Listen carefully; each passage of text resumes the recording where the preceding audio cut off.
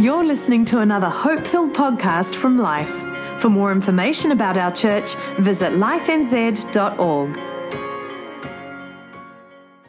So a couple of years ago now, we moved into up onto the Hibiscus coast, and we moved there in I forget what it was, November or something. And a few months later, we get these notices in the mail, and these notices that are plastered all around the street saying that the Weet-Bix Triathlon is coming. And I thought, whatever, Weet-Bix Triathlon would be good to go. I woke up the morning of the Weet-Bix Triathlon. I couldn't see the street for people because our house is on the route of the Weet-Bix. I'm like, a couple of kids with bikes and whatevers will be fine. 2,700 kids are in the Weet-Bix Triathlon, plus their parents and their siblings that turn up. There's like 7,000 or 8,000 people at 6 o'clock on a Sunday morning. People, I can't afford to be late on a Sunday. Like any other day, I'm good. But a Sunday, I can't afford to be late. So Judah, my son, who was like 5 or 6 at the time, started seeing all of these kids wearing their Weet-Bix Triathlon shirts afterwards. He's like, Dad, I want a shirt. I'm like, dude, you got to do the triathlon to get the shirt. He's like, no, I just want the shirt. I'm like, bro, you got to be a triathlete to get the triathlon shirt. He's like, nah, Dad, I just want the shirt. So anyway, we have that talk and it dies down. And then some wonderful parents around here let their kids wear their shirt on a Sunday to thank you very, very much. Where their kids wear their Weet-Bix Triathlon shirt. So that would start the whole conversation up again. Dad, can I get a shirt? Yep, when you do the triathlon. So no, I don't want to do that. Then the kid across the street, his name is Ollie, about 5 weeks ago or 6 weeks ago, says to Judah, hey, I just ordered my shirt, and this year you can pay $5 extra and get your name across the bottom of the shirt. Judah's like, hey, I want a shirt with my name on it. I'm like, dude, well, you got to do the triathlon. He's like, okay, I'll do it. So we signed him up for the triathlon, and a few weeks before, in the mail comes Judah's shirt with Thornton written across the bottom of it. I am now the proud owner of a triathlete. Like, he did the run, swim. We were training. He was out there the weekend before doing the swim and the run and the bike. And the Thursday before, we took his bike to the bike store. You'd be proud of me. Only time I've been to a bike store. Took the bike into a bike store, and we got like the tires changed, and we are good to go. Like, he's on to this. He gets the medal. Like, I even finished the Weet-Bix Triathlon, gets the medal, and he's pumped. He's walking around in his triathlon. Why? Because he did the triathlon. And I thought, you know what? So many Christians want the benefits of what Jesus did on the cross without engaging their here, now, and their today in what God died. Jesus died for you to have a better tomorrow, but it's going to take you and I engaging in today and bringing his promise in today. You don't just get the t-shirt without engaging in the promise. And this year, Pastor Paul has themed our year, Here, Now. And I don't know about you, I want to live a life that engages God in my here and in my now. You know, they did a sociological study of 50 people who were 95 years old or older. Stephanie, when do you turn 90? It's soon. When's your birthday? Next week. What day next week? Next Wednesday, Stephanie turns 90 years old. You're amazing. Awesome. So they did a sociological study of 50 people over the age of 95. You may have heard this, and they said, what are the 3 things that you would change if you could go back and live life again? And the 3 things they said is we would risk more. We'd take more risks.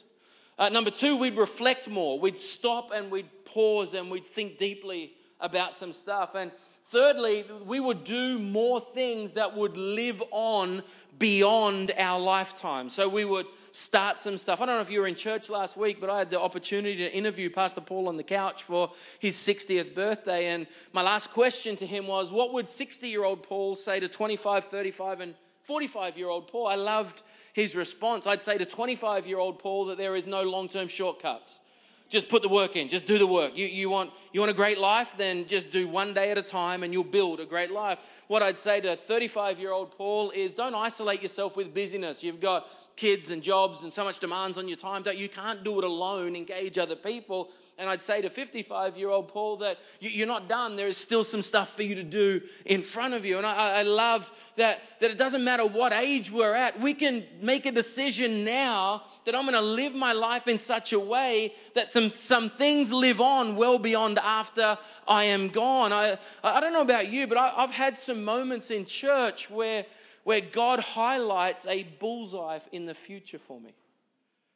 Maybe I'm sitting in church and I hear about how God wants me to have a great marriage or a great relationship or great internal world, or maybe through God, money, and me, that God wants me to live a life that goes on to my children's children. And I get a picture of a bullseye that God has something for me in the future. You know what I've noticed about God? God looks at my future and speaks back to where I am today, saying, hey, if you do some stuff today, then you'll end up with a future like this. God is outside of time, and he says, I know the future I have for you. Jeremiah 33 plans to give you a future and a hope, and God sits in my future that he has for me and beckons me. He woos me. He says, hey, I've got a better future for you, and there's a bullseye. But you ever had one of those moments in God where you know that there's a brighter day tomorrow, whether it's in your health, whether it's in your relational or financial world or career, or maybe it's just your own internal journey. You know, I want some stability and there is a bullseye painted, but I don't know about you. Most of the time when that bullseye is painted, my current reality feels a long way off from what God is speaking to me about. And I think that's the beauty of a God who is outside of time. He knows the plans he has for us. And he speaks from that point so that I can make some... The title of my message, if you take notes, is Legacy is about here and now. Legacy is not, well, one day that'll happen. Legacy is create. Judah wanted a t-shirt, so he needed to engage here and now in the race in front of him, and he ended up with the very thing that he wanted. Can I tell you, I don't want to minimize what God has for you to a t-shirt, but the same principle applies. If you want a great marriage, or if you want great thinking, or if you want to overcome some hurt or some disappointment, then it's not one day it will dissolve itself. God speaks to our here now and says, if you want a different legacy, then there's some things that you need to do today to align yourself with the future that I have for you. So what God does when he paints a picture, what God does when he gives us a target is more or less, he just gives us a point to point our lives to. He gives us somewhere. I'm not going to shoot over there. Don't be worried. I'm not going to shoot it. 2 reasons I won't shoot it. Number 1, health and safety. And number 2, pride. I'll probably miss.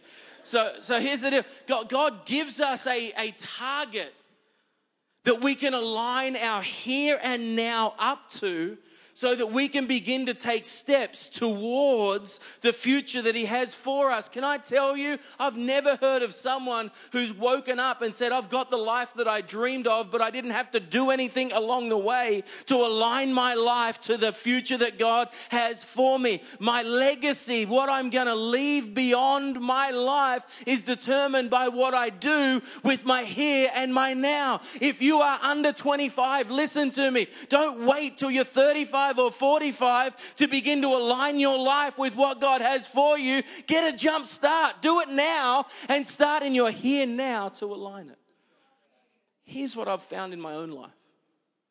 That it's real easy to align my life on a Sunday morning when Jamie's worship leading, Adrian with his man bun creates a great moment.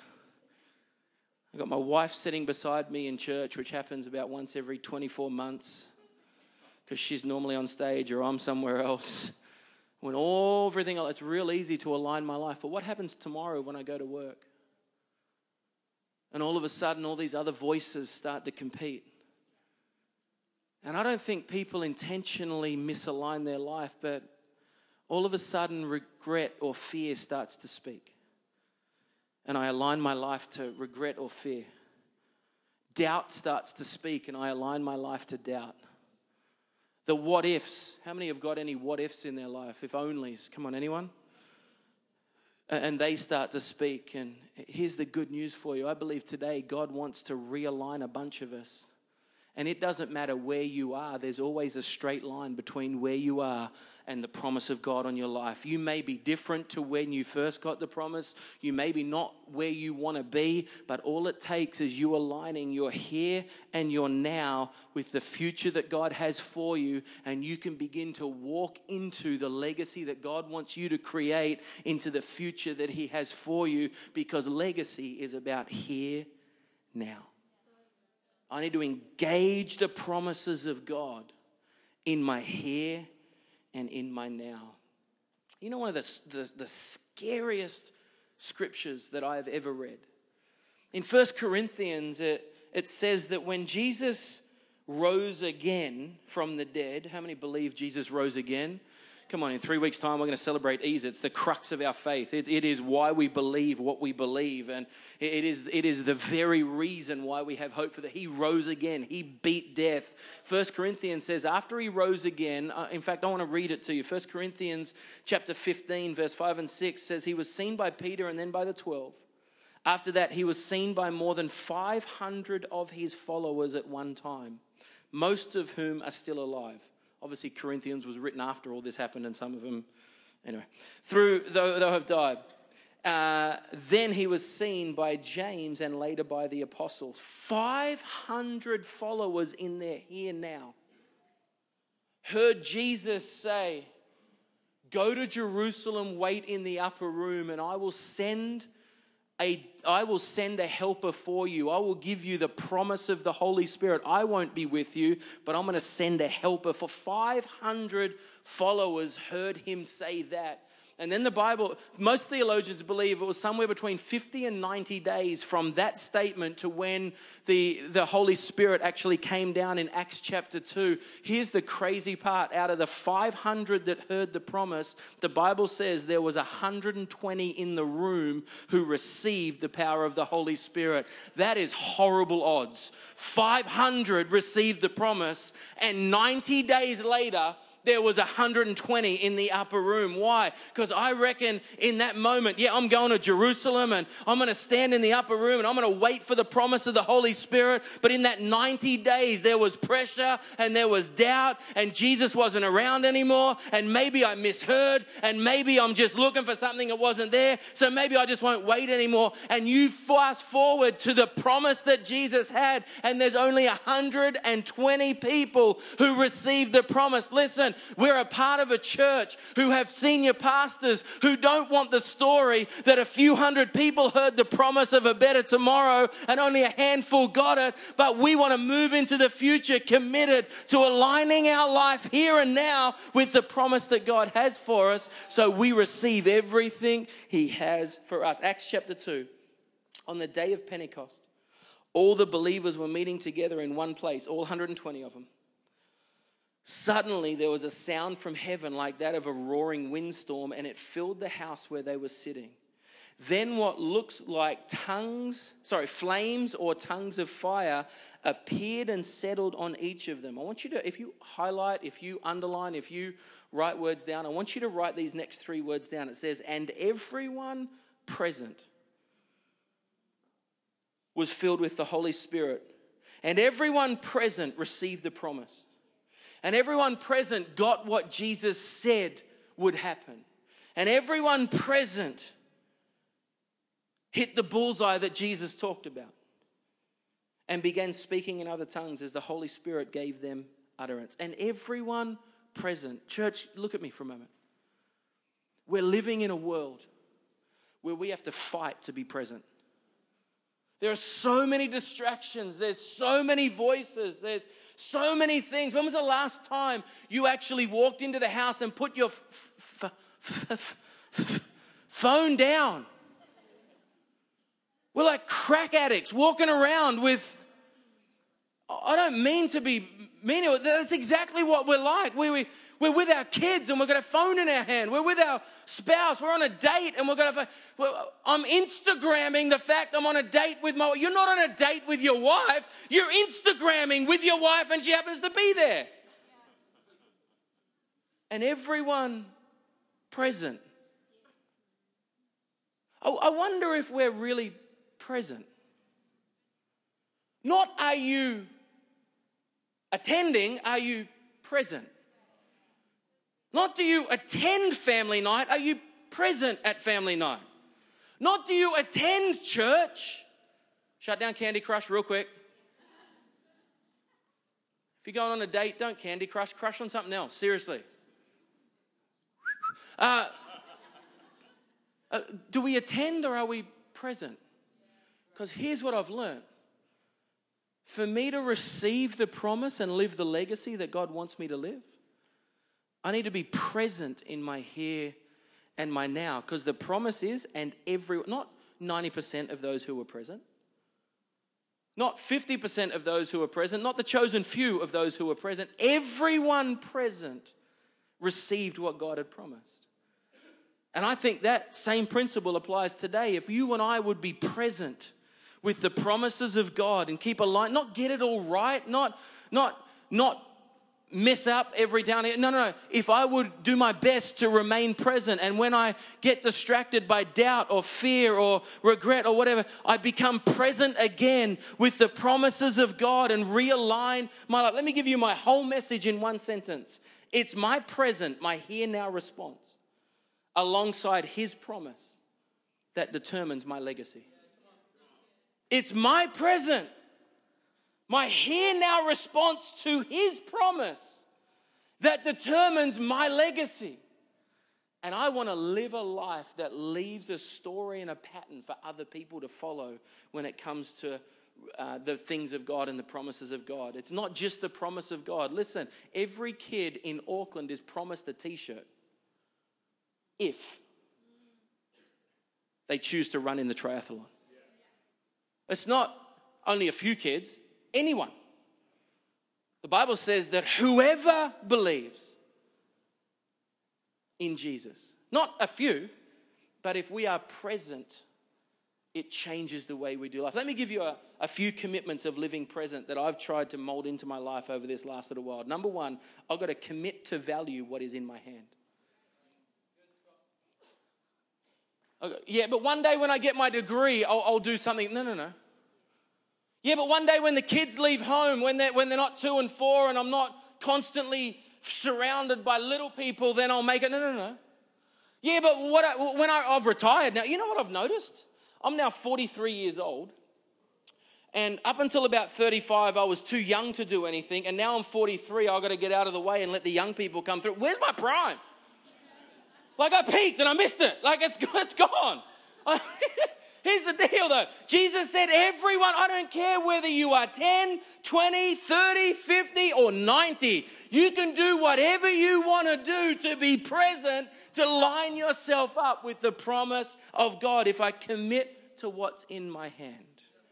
You know, there's this amazing story in the book of John where Jesus was at a wedding and they run out of wine. And running out of wine back in that day was not like running out of wine in this. You couldn't just go down to the BTS, what's that place called? Come on, you know it.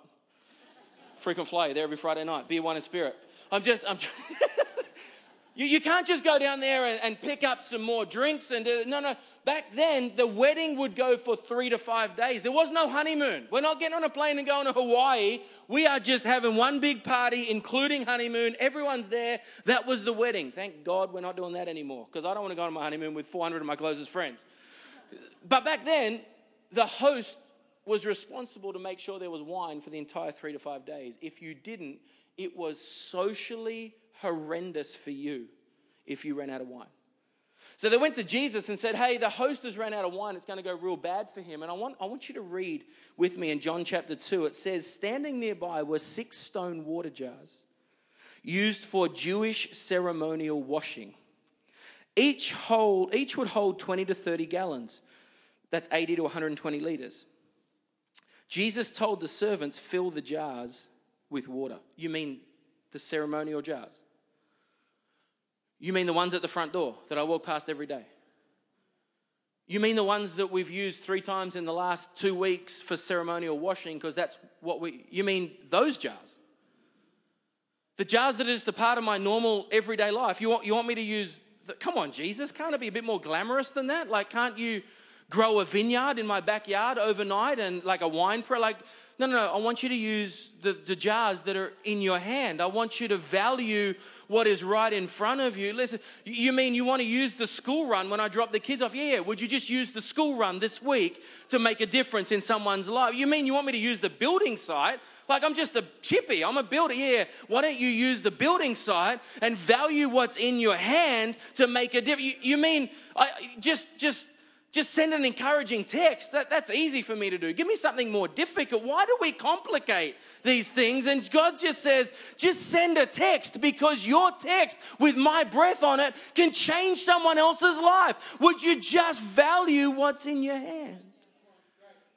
A few weeks ago, it was at our prayer and fasting. It was the 3rd night. We were in our central campus. At the end of the night, I had Kyla with me. I was taking her home. I think Amanda and the other kids had already gone home, and everyone else had cleared out. And this amazing, she may be in this service, forgive me if you are. There was this amazing Latino lady that came up to me. She said, hey, we moved here a few months ago. And as she was telling me her story, her daughter, who, I don't know, maybe 3, 4 or 5, came running up to Kyla, my 15-year-old, and wrapped her arms around her and said, would you be my sister? I said, I've got 3 kids, take her home, it's all right. Got a couple spare. The mum says, you can't ask her to be your sister. She goes, will you be my babysitter then? I said to Kyla, hey, why don't you go and play with this little girl while I talk to her mum? And her mum said, hey, we moved here 2 months ago, and from the first Sunday we moved here, your daughter has been my daughter's life group leader up in kids' church. And every Sunday they've been doing group together, and my daughter loves your daughter. She's giving her a pattern of how to grow into her teenage years well. You mean Kyla? The one that wakes up grumpy sometimes. She doesn't. You mean Kyla? The one gets annoyed at her little brother. That Kyla. How easy is it for us to overlook the very thing that's in our hand rather than saying, God, in my here now, all I need is to value what's in my hand, and I can align my life to the future. You're not asking me to do something I can't do. You're just asking me to value what's in my hand. A few weeks ago, I was driving to preach somewhere. I don't know. There's a friend of mine who we work together. His name's Nick. He's up here a lot when I'm not. So we're the same person. It's like Superman and Clark Kent. Not really. So Nick, I don't know how he gets my schedule, but he knows when I'm speaking. And every time, I kid you not, I could show you my phone. Every time I speak, there's a text. It's a one-liner. Something like, hey, man, praying for you this morning. Hey, man, you're going to do great this morning. Hey, about 4 weeks ago, I was driving somewhere to speak. I don't even think it was in Auckland. I can't remember.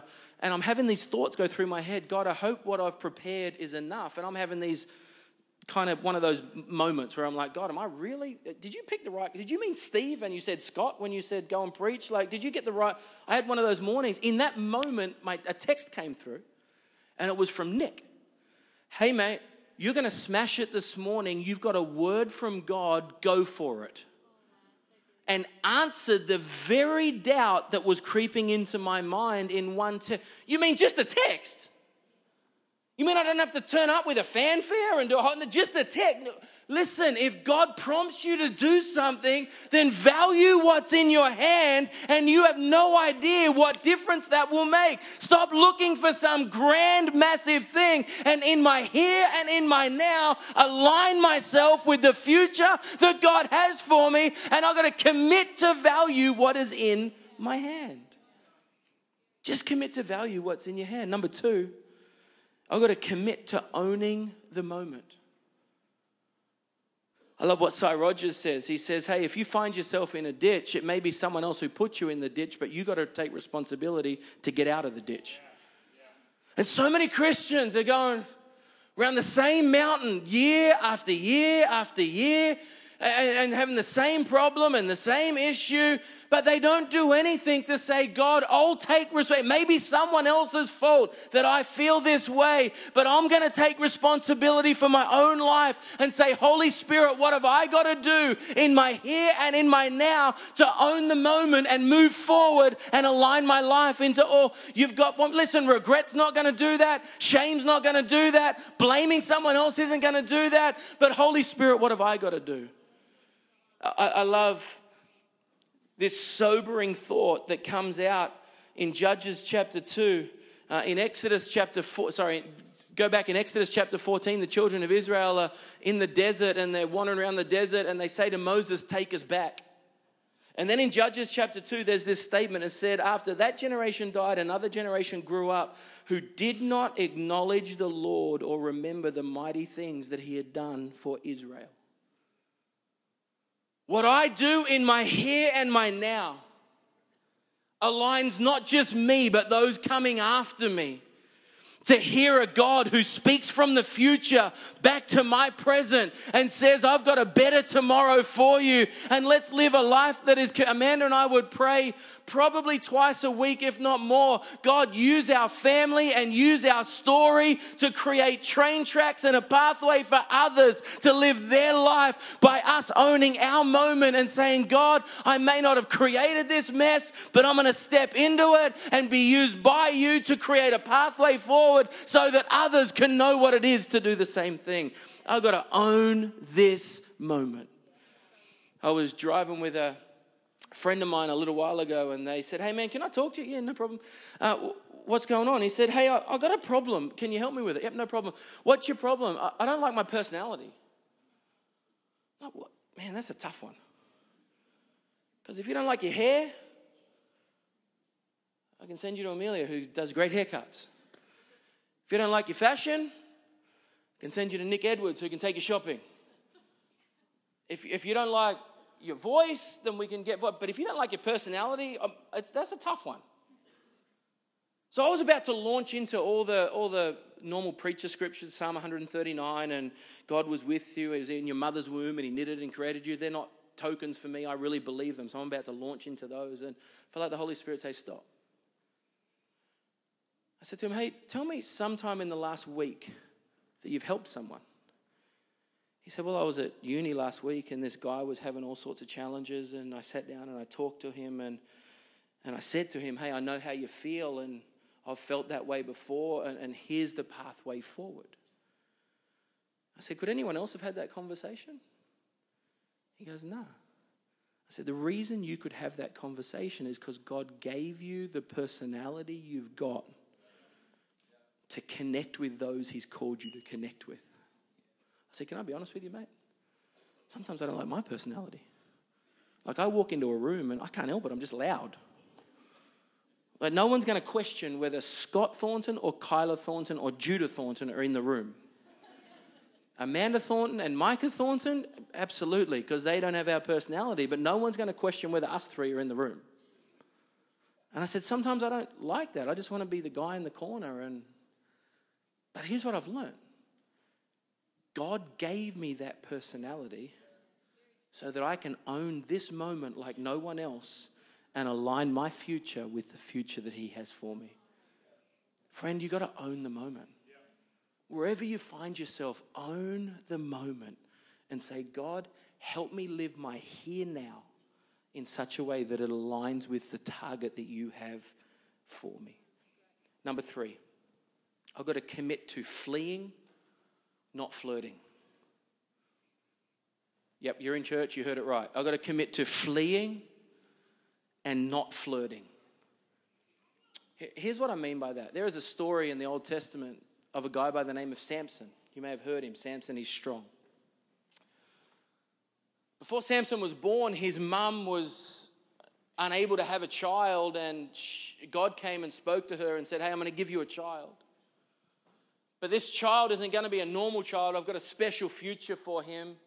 He's going to be one of my judges. Now, when you think judges of the Old Testament, don't think old man with a wig and a gavel. Don't think that, because that's not what a judge is in the Old. A judge in the Old Testament is more like a superhero. He's an avenger. He comes in and he kind of does away with evil. Like that's more of the picture than an old man with a grey wig. That's not a judge. So God says to Samson's mum, hey, here's what I want you to do. I'm going to give you a son, and here's the 3 things that I want you to commit to. Now, this isn't a Christian thing, so don't go thinking this is how you become all gods. It'll be weird. But here's the 3 things that God said. Hey, number 1, don't cut his hair. Number 2, don't let him touch anything dead. The rule was don't touch anything ceremonially unclean. One of those is dead. So don't touch anything dead. And number 3, don't drink wine. If he does that, then he'll align his life with the future that I have for him. If he does that, he'll align that. Listen to this. Judges chapter 14, verse 5 says this. As Samson and his parents were going down to Timnah, a young lion suddenly attacked Samson near the vineyards of Timnah.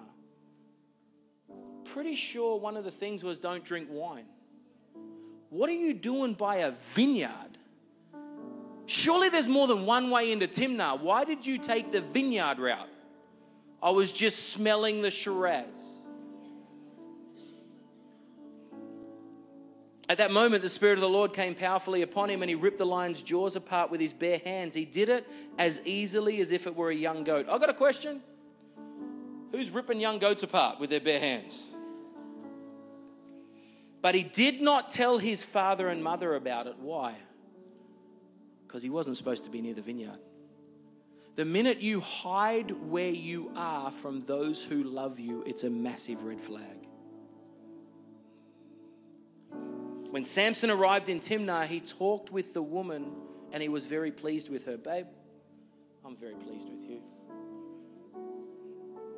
Later, when he returned from Timnah for the wedding, he turned off the path to look at the carcass of the lion. Hold up. Don't touch anything dead. What's he doing near the carcass? Well, I'm just looking. And then he found a swarm of bees, and they had made some honey in the carcass. He scooped in to get some of the honey with his hands, and he ate it along the way. He also gave to his father and mother, and they ate it. But he did not tell them where he had taken the honey from out of the carcass of the lion. Why? Because he wasn't to touch. Did he touch it? No. Did he drink the wine? No. But he ended up in the lap of a lady by the name of Delilah, who eventually cut his hair. And he was flirting with things that would take him down. And church, look at me. Look at me. This isn't some religious, you've got to live stiff neck. I am the most, for crying out loud, look at the holes in my jacket. I'm the most unreligious person you're going to come across. But I reckon we need to raise a standard again. And if God says don't go near it, don't flirt with it, don't touch it, don't go around it, don't think, well, I'm just smelling the Shiraz, I'm just looking at the carcass. No, let's run as far as we can. Listen, I read a statistic just this week that 70% of all extramarital affairs start with a contact on social media. 70% of all extramarital affairs start with a contact. Yeah, well, we used to date and she asked for a friend request, so I just befriended her. I think the Lord's going to use me to see her saved again. You're an idiot. Yes, we want to see her saved again, but sir, you haven't got part of that story. You let someone else be part of that story. And let's not flirt and see how close we can get to things. It's tax time. Ooh. Yeah, but if I don't declare that, then I get an extra $150. Is your integrity worth $150? Don't expect God to bless your finances if you cheat on your taxes.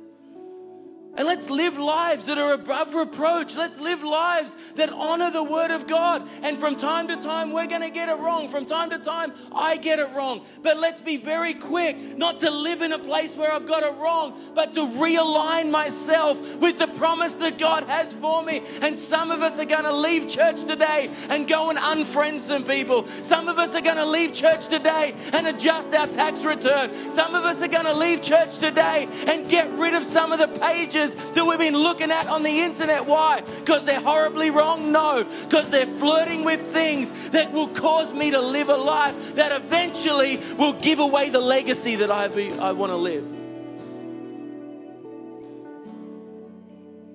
I know I've got an addictive personality, but I only go to the casino once a week. Is the casino the devil? No. I've been to the casino, I think, 3 times in my life. I went to a Bucks party and whatever, since I got saved. Pre that was a few more times, but since I got saved. The casino isn't the devil, because we don't fight against flesh and blood. But the enemy has a plan for every one of us. That we would squander our here now and align it somewhere different than God's best. And I'd align it somewhere else for immediate gratification. Yeah, but it feels good now. Yeah, but I'm in so much pain. I just need to get away from it. Listen, there's a better way. Look at me. God loves you so much that he wants to take the pain, that he wants to give you a future. He wants to give you a hope. He wants you to find gratification in his plan and in his purpose. And this isn't a let's all live in a monastery. This is a let's hear from God and align our life with the plans and the purposes of God, so that as we move forward, we are not lured into something else, but we say, God, this is where I want to go. We hope you enjoyed this podcast from Life. If you have questions or want to contact someone about this message, visit lifenz.org.